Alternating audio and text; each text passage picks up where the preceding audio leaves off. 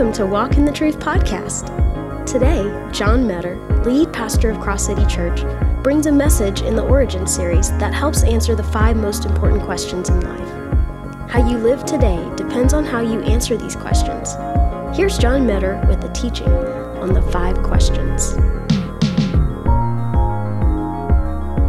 Well, I can tell you I've really loved our Origin series, and if you have your Bibles this morning, let's go to Genesis chapter 1 today as we go back into our series. Day 4 is the title of the message today.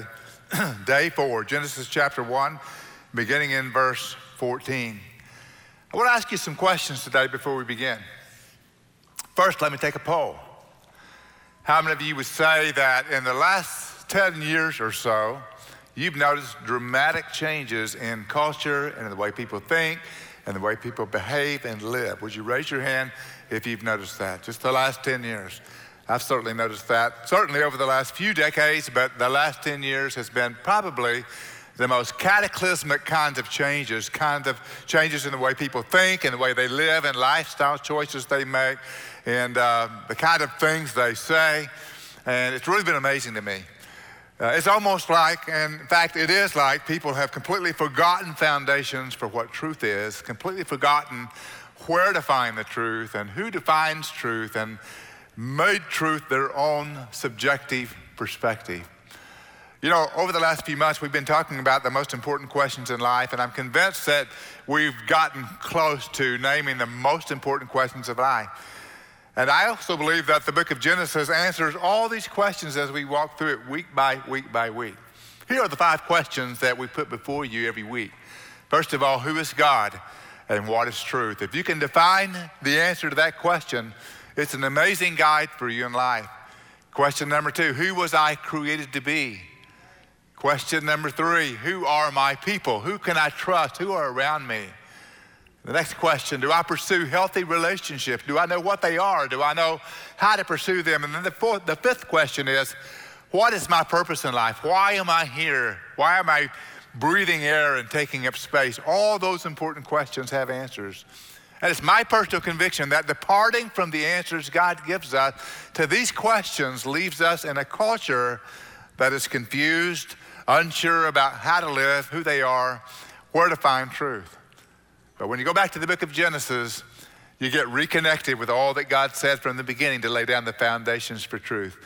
So Genesis chapter 1, beginning in verse 14, day 4 will share so much with us about the answer to these questions. Please stand with me as we read God's word together today.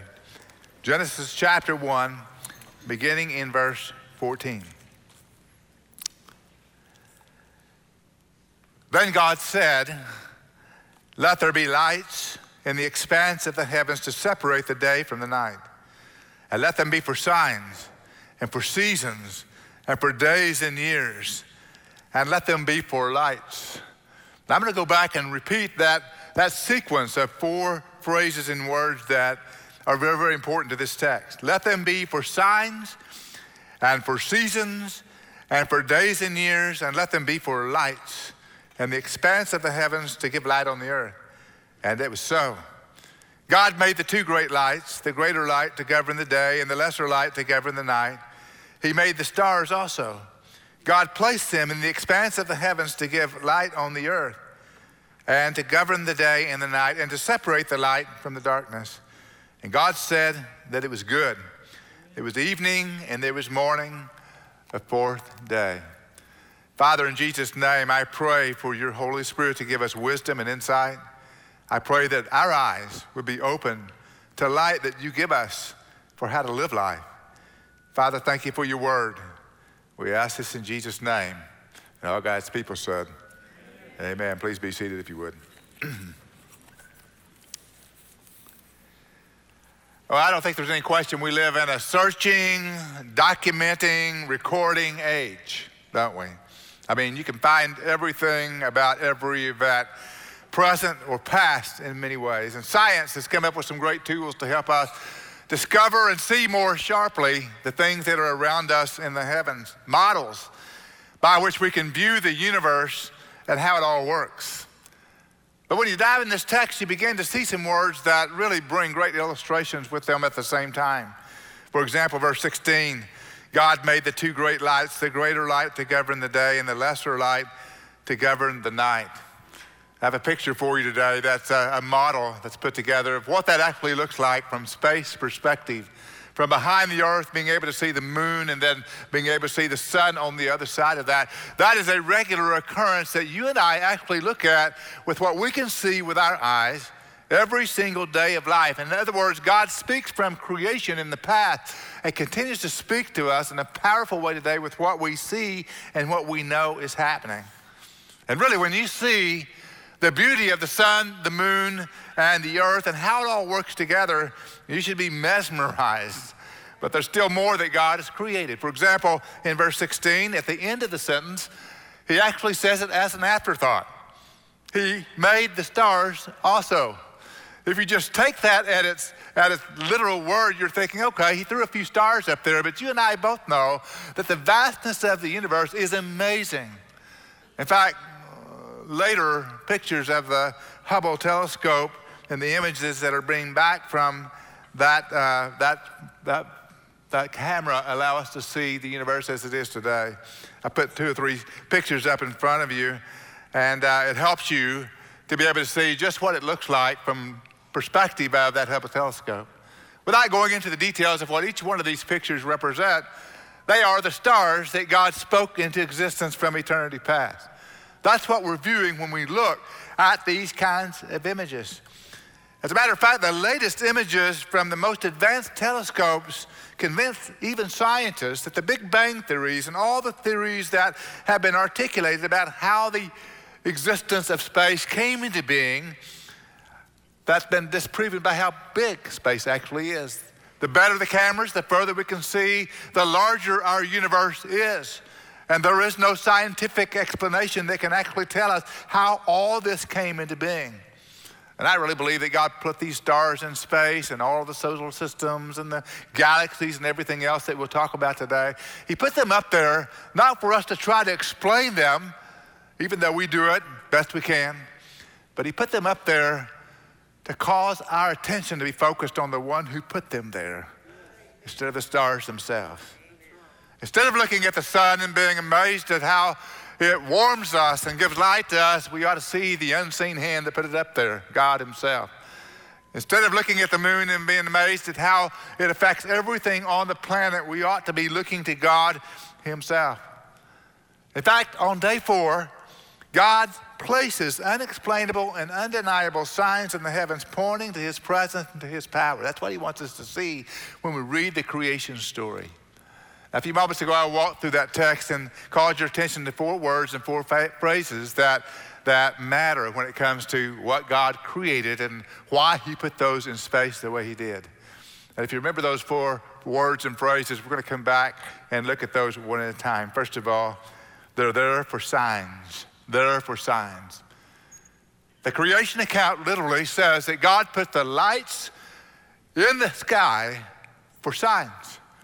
And I want us to look at those signs for just a few moments. Signs are important, aren't they? I mean, some of the greatest times in my life take place because I read the signs accurately, and some of the worst things that happen in my life happen because I ignore the signs. How many of you have ignored signs before and catastrophe takes place?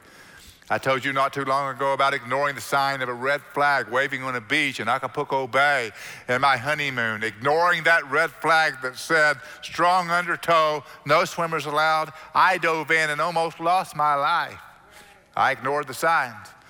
Almost had a horrific car accident because 2 of us ignored signs, the car coming and the car I was in. Just almost lost my life. It's amazing how ignoring signs can bring catastrophic consequences to our lives. But if God put the sun, the moon, the stars in the skies for signs, we should know what those signs are all about. So let's look at some of those signs that God placed in the universe for us. First of all, they're signs of God. Signs of God. Quite simply, they're signs that there is a God, that he's powerful, that he's a creator, that he's authoritative, that what he says goes. What he says happens. Every time he says, let there be, the ending part of that statement is, and it was so. So let's let this sign be a sign of God. You know, we live in a culture that is a culture of doubt. I think there's no question that we realize that culture doubts more than ever before. And maybe we doubt as a culture more than ever before because we're always looking at something that man has made, and we're being mesmerized by the trinkets of man-made things. I read a book a couple of weeks ago that was called A History of God by Karen Armstrong. It's a semi-secular book, I would say. And in this book, she makes this statement. She said, our scientific culture educates us to focus our attention on the physical and material world around us instead of at the unseen hand that may have put it all there. I think she's got a point. Because what we hear today is put your head in this book. Fix your eyes on this screen. Focus on this image. And in essence, it's saying, get your eyes off the unseen hand, the unseen God behind it all. And really, in spite of the fact that we have these amazing tools to study the universe, we really have few scientific answers as to how it could come into being apart from God. I've done a lot of reading of research journals and scientific magazines and articles and books as preparation for this message series, and I'm concluding that an honest reading of all these scientific journals on creation, on cosmology, and astronomy will leave you with so many theories and presuppositions, all of them involving some sort of random explosion, some sort of Big Bang, some sort of cosmic clouds that dance around the sun and spin off new planets. And the language is full of phrases like, some say, it is believed, and theory suggests. You read so much of that, at some point you simply say, you just really don't know, do you? You really do not know how the earth came into existence. And I've always kind of lived by the theory, if you cannot find a provable theory for anything in life, look for something more reliable. And that's what I do when I read the Word of God. I look for someone more reliable. And in the beginning, God did create the heavens and the earth. And that's not dismissing science. It's not ignoring science. It's simply admitting that science doesn't have the answers for the immensity and the power and the order and the freedom from chaos and durability of space and galaxies and solar systems in our universe. It's not a sign of random explosion. It's a sign of God. It's a sign that God exists, that God speaks, and things come into being. And Genesis gets very, very specific with this. In fact, in the text we read today, you find these phrases: God said, God made, God placed, God saw that it was good. Do you want to learn something about God? Read Genesis chapter 1. And these are some of the things that we learn about God. God said, and it came into being. God made, and it was good. God placed it in the universe where he placed all these luminaries, all these lights, all these stars, the sun, the moon, the earth. And God saw that it was good. And when God says something good is good, then it's truly good if God sees it and says that it is good. Nothing is left to chance. The authority of his spoken word, the creative power that he has, and the placement with which he's placed everything is obvious. And why did God do all this? I believe God did all this especially in light of the fact that we know no other signs or sources of hope or life anywhere else on any other planet. We still haven't yet to find any hint of life anywhere else. God did all this and all these planets, all these solar systems, so that people like you and I can look at them and say, there is a God, and I know that God has to be awesome, and I want to know him and worship the God who created the worlds around me. That's what I believe God did. He did it for that simple reason, so that you would get up in the morning and watch the sunrise and praise the name of God. That you would watch the sun go down and worship the God that allowed it to go down, knowing that in his faithfulness, that sun would come up the next day and go down at the end of the next day. So that you would look in the sky at night and see the moon and the stars and realize there is a God who knows the name of every one of these stars, and he knows my name and the number of hair on my head. So that we would do that. God put all that in the solar system around us. It's really pretty powerful. I came across a video of the solar system recently, and I'm going to show it to you. You really have to watch and focus on it because it is a 4-minute video cut down to about 2 minutes, and I'm going to describe it just a little bit to you as it starts, but it is a camera moving outward, simulated, of course, at the speed of 186,000 miles a second, a light year. Starts at the Great Lakes in the northern hemisphere, moving outward at 186,000 miles per second. Now, you watch for the moon, and you'll see how fast this is moving. When you see the moon, there it is. It's moving quickly. It moves there to the orbit of the sun and the moon around the sun, and then it goes to 10 hours out, where you see the perspective, 10 hours out at 186,000 miles per second, then 1 day out, then 1 year out, then 10 years out, then 100, and then 100,000 years out from the earth that gets us even to the place where we can see and get past the Milky Way. Keep watching this video, and it takes you all the way out to 1 million light years away from the earth, past all known galaxies, where you're seeing things that you never imagined would be out there, so far out that it's almost inconceivable. Can you imagine 100 million light years, or 1 million light years at 186,000 miles per second, past all known galaxies, and you have a picture of what's simulated in front of you there. Listen, I look at the immensity of space, and I watch videos like this pretty regularly in this series, and I have been mesmerized at every time at what you can see. But when I see that I have only one real logical thought. This is too big to happen accidentally. It's too big to happen any other way. Our logical mind tells us that this universe is bigger than any explanation that we can come up with. So big that at some point we should stop and realize that God is real, that He's placed us on a unique planet, and it shouts so loudly and so clearly of His presence that it's undeniable. Amen. And not only is it undeniable, it's undeniable every morning, every evening, every night, every time you breathe a breath. You are breathing the evidence of a living God who created earth for you to be placed on it and for you to know Him. Isn't that an amazing thing, that God's that big, that God is that huge? Chuck Swindoll, writing about an experience he had years ago, said he was camping out in the middle of nowhere. It was dark. And he went on to say he wanted to lay down and look at the sky, and he wanted to be mesmerized by what he saw. Here's what he wrote. No words would adequately frame the awesomeness of that moment. I remembered a statement that one of my mentors used to say, wonder is involuntary praise. That night it happened to me. What struck me deepest as I curled up in my sleeping bag was this. Everything I have seen belongs to this one galaxy, and there are hundreds more beyond our own, maybe thousands, some much larger than ours.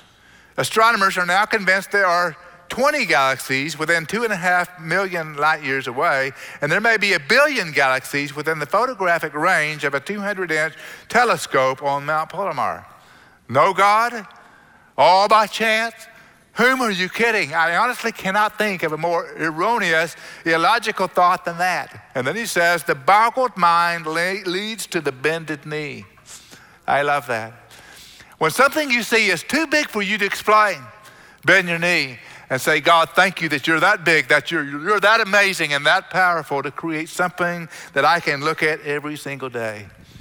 You know, I have a habit in my house. When I get up early in the morning, and I get up well before the sun comes up, one of my favorite things to do is walk out into my driveway. And my driveway is behind a gated fence. You really can't see if you're in the street that I'm standing in that driveway. And I just look up and I look at what stars I can see. I look at the moon. Later on, I watch the sun come up, and I just stand and marvel. And when I am appropriately awed, then I'm ready for my day. And I'm ready for my day because I have a different kind of perspective. The day is not about me. It's not about what I can do or think I can do, but the day is about serving that God who is so big that He puts all that up there just so that I can have focus on Him and attention to Him, and so I can worship Him. That's what life really is supposed to be about. That's why the foundational book of the Bible, the book of beginnings, the book of origins, Genesis, begins with this creation account so that we might come to know this God in this way in a very, very first thought. This is the God we serve. Isn't He awesome? Isn't it amazing? So the universe was created for signs, signs of a God. But secondly, signs of the extraordinary.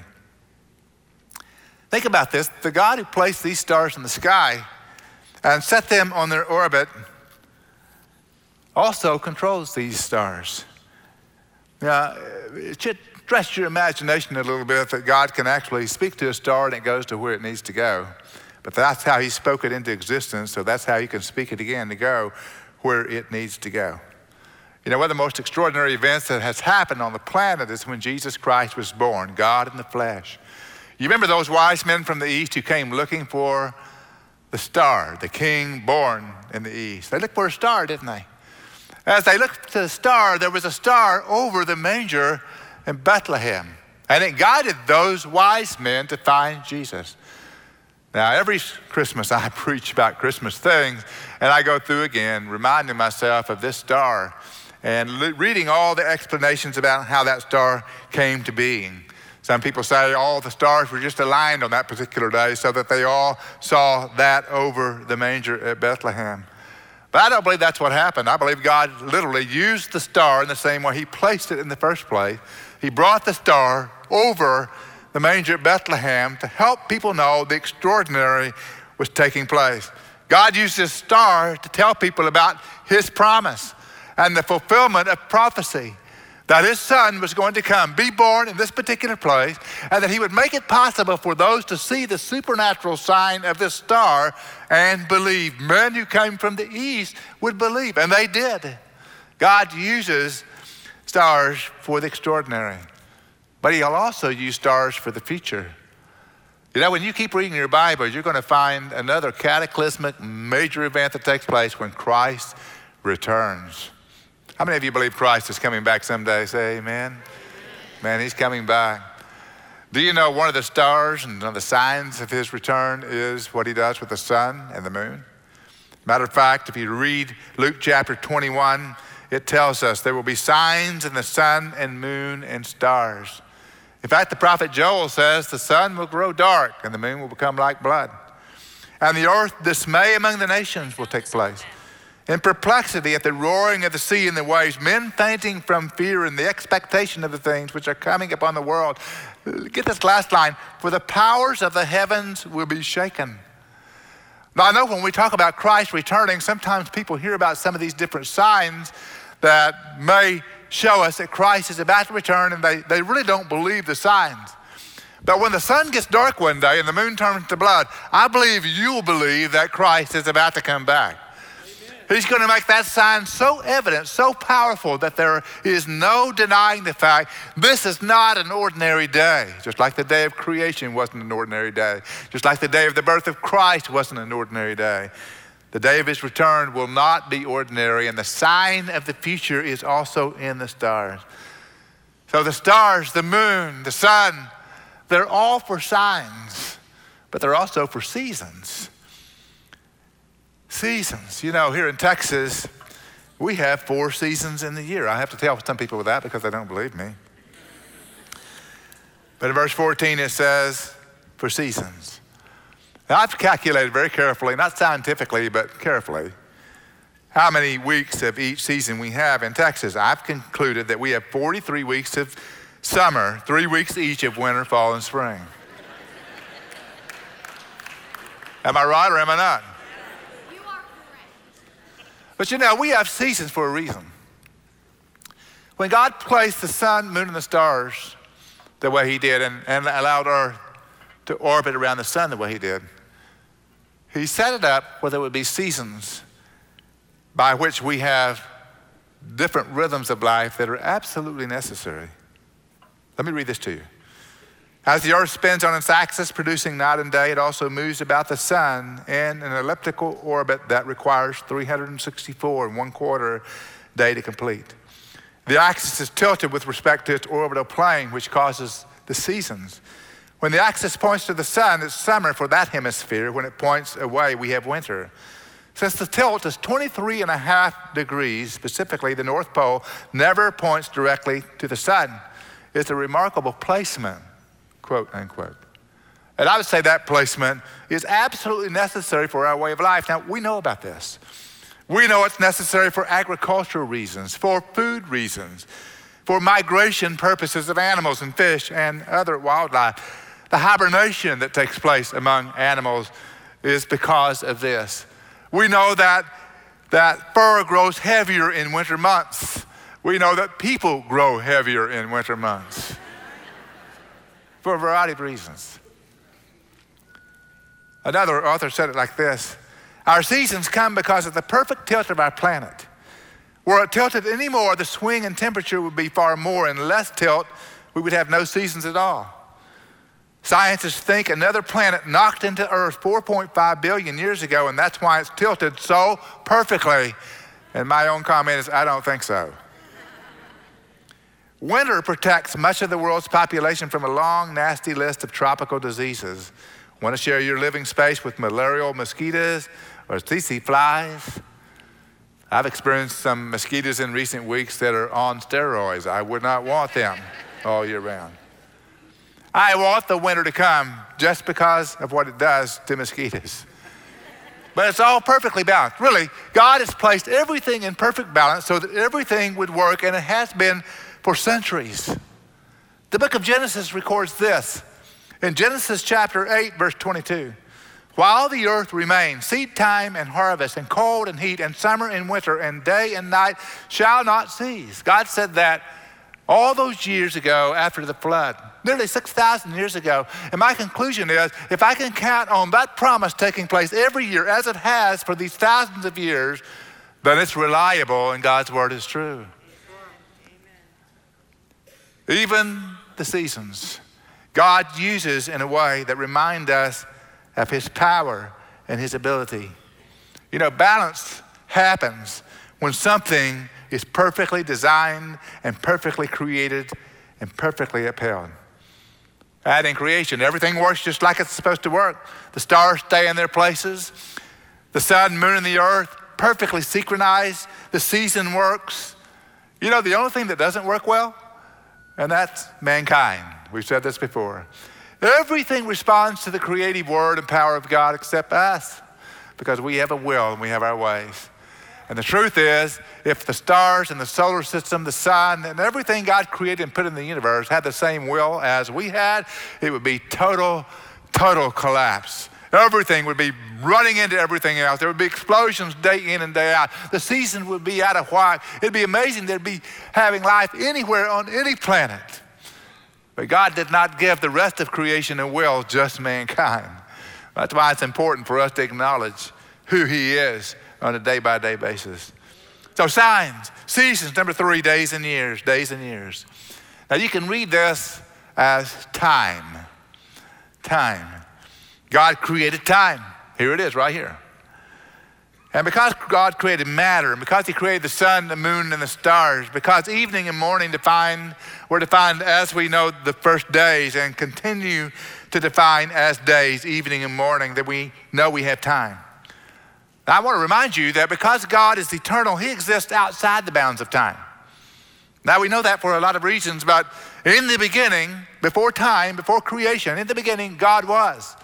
So he exists outside the boundary of time, but you and I, we exist inside the boundaries of time. We are not eternal, and we exist within those limitations.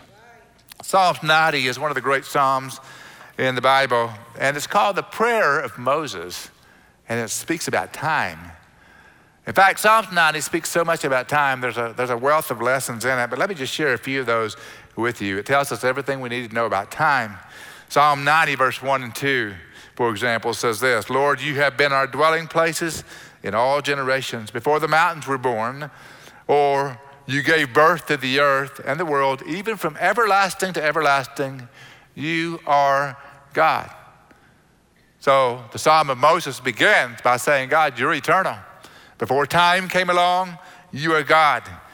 So we know this about God: he's eternal, and he precedes time and creation. He'll stand after it all ends. That's what Psalms 90 says. But second, it says that we're not infinite, that we are finite. We're not eternal. We're temporal. And it's actually healthy for you and I to know You're not God. You're not eternal. You're not infinite. You have boundaries around the amount of time that you have on the earth. And it's a reminder of his bigness and our smallness. The universe does that. I look at the sun, moon, and the stars, and I think, man, I'm small. He's big. I look at time and eternity, and I think, God is big, and I am small. Psalm 90, verse 10, as for the days of our lives, they contain 70 years, or if due to strength, 80 years, yet their pride is but labor and sorrow, for soon it is gone and we fly away. You feel the limitations now? You feel how God has confined us within time to just a short period of time, even though he's eternal? We are not. And Psalm 90 also tells us that we should make our days count by learning from the one who gave us life and days and years. This is verse 12.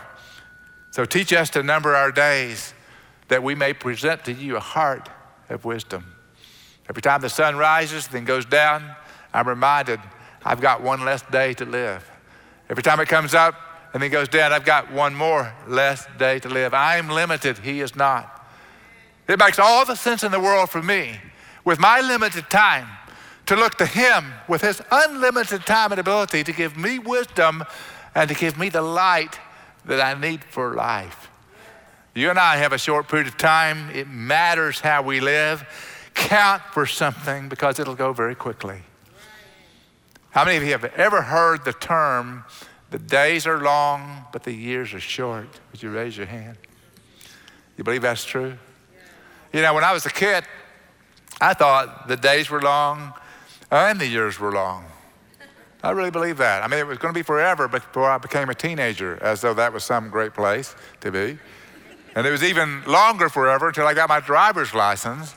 Even longer, it seemed, until I graduated from my high school and was able to go to college. Even longer until I got my college degree. It seemed like a long time until I would get married, a long time until I would have children, and then all of a sudden things started getting shorter and quicker.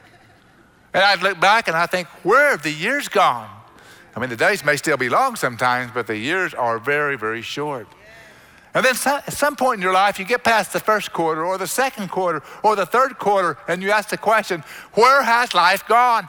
It's by design that you have a limited amount of time so that you would look at one who is not limited at all for light in how to live while on this planet.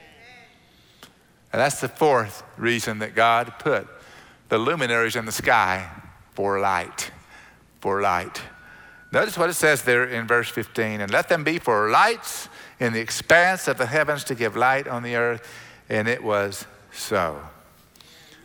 Can you imagine a world with no lights at all? Can you imagine a room with no light at all? With nothing to light it up that's man-made or any otherwise, where you didn't know what was on the floor, on the walls, around you. You just shut the dark room, and you have to navigate your way through that room. Can you imagine that? Can you imagine a dark world where you couldn't navigate anywhere to travel or to see each other, where you literally couldn't see the hand in front of your face? What if we all had to make our own light? It'd be a rough world. One of the things I've enjoyed doing over recent years is bicycling. And especially because we have 43 weeks of summer in Texas, I like to ride my bike early in the morning before the sun comes up.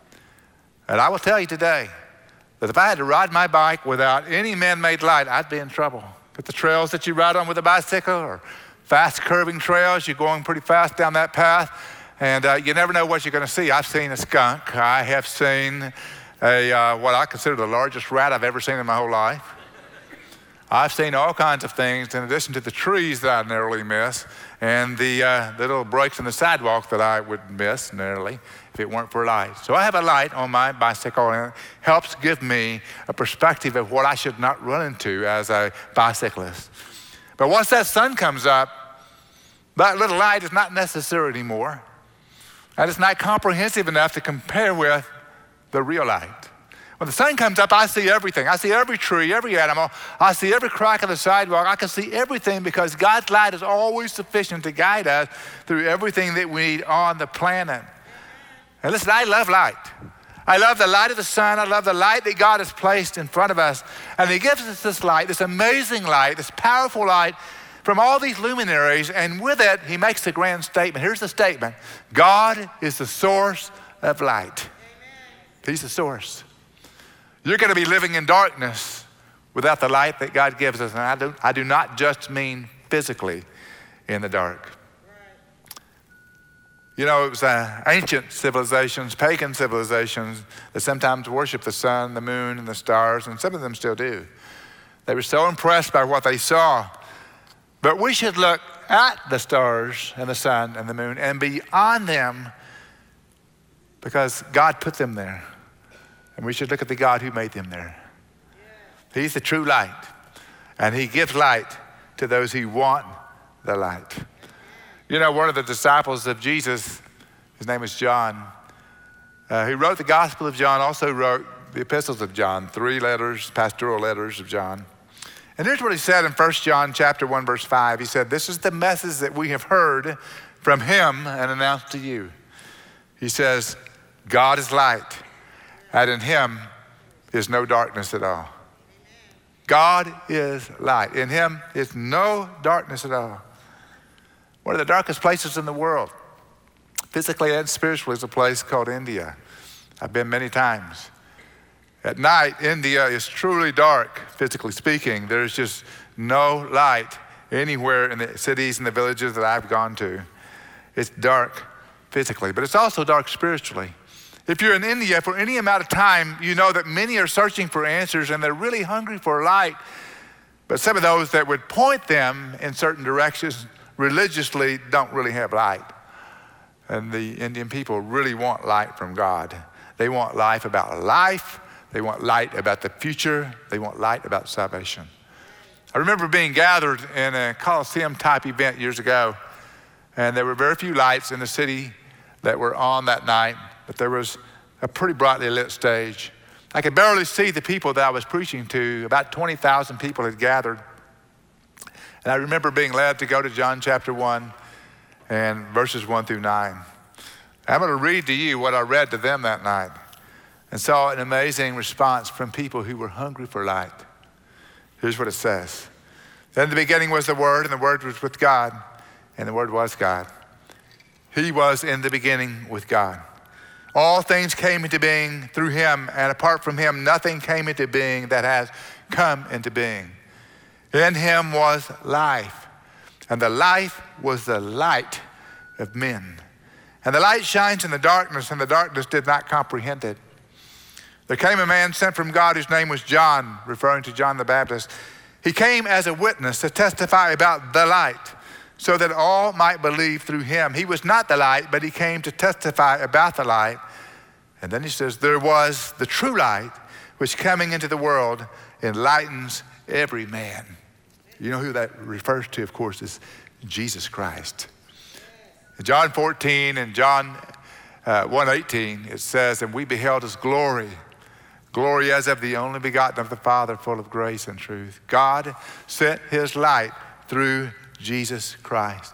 Greater than the sun, greater than the moon, greater than the solar systems, the Milky Way, or anything else is this God in the flesh, Jesus Christ.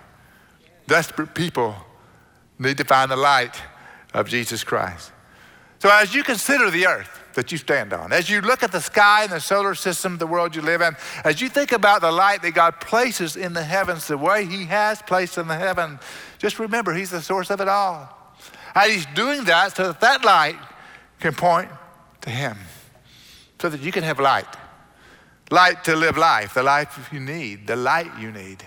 So you can have light about your life, about your relationships, about your family, about your vocation, your friends, your choices. So you can have light about the future. So you can have light about salvation, light about eternity, light about when he's coming back. All the light, since God is the source of light, all the light that we need comes from him and nowhere else. In John chapter 8, verse 12, we read this, I am the light, Jesus said, of the world. He who follows me will not walk in the darkness, but will have the light of life. Man, don't you just want the light of life in your life today? He who follows me will not walk in darkness, but will have the light of life. I want you to have the light of life today. Christ wants you to have the light of life today. God, who created the heavens and the earth, and the light that you see, wants you to have the light of life. More important than the sun, the moon, the stars, is the light of life. In just a few moments, I'm going to lead you in a prayer. I want to encourage you. If you're not sure that you put your faith and trust in Jesus Christ, to be sure today. Don't leave without making that decision. We have decision stations that are placed conveniently for you, that at the conclusion of our service, you can stop by and talk to someone. So I encourage you to do that today. Ask any question you want to ask. They're ready to try to answer those questions for you with the Bible. They're ready to help you see how Jesus can be the light of your life and the salvation of your life. After our service, we have a guest reception center that's open. I would love to visit with you there if you're a guest today. Drop by and see me. It'll be really important for you also to know this. Invite others to come with you next week as we continue to look at God's creation. Day 5, then day 6, then day 7, where God reveals more and more about himself and his plan for us.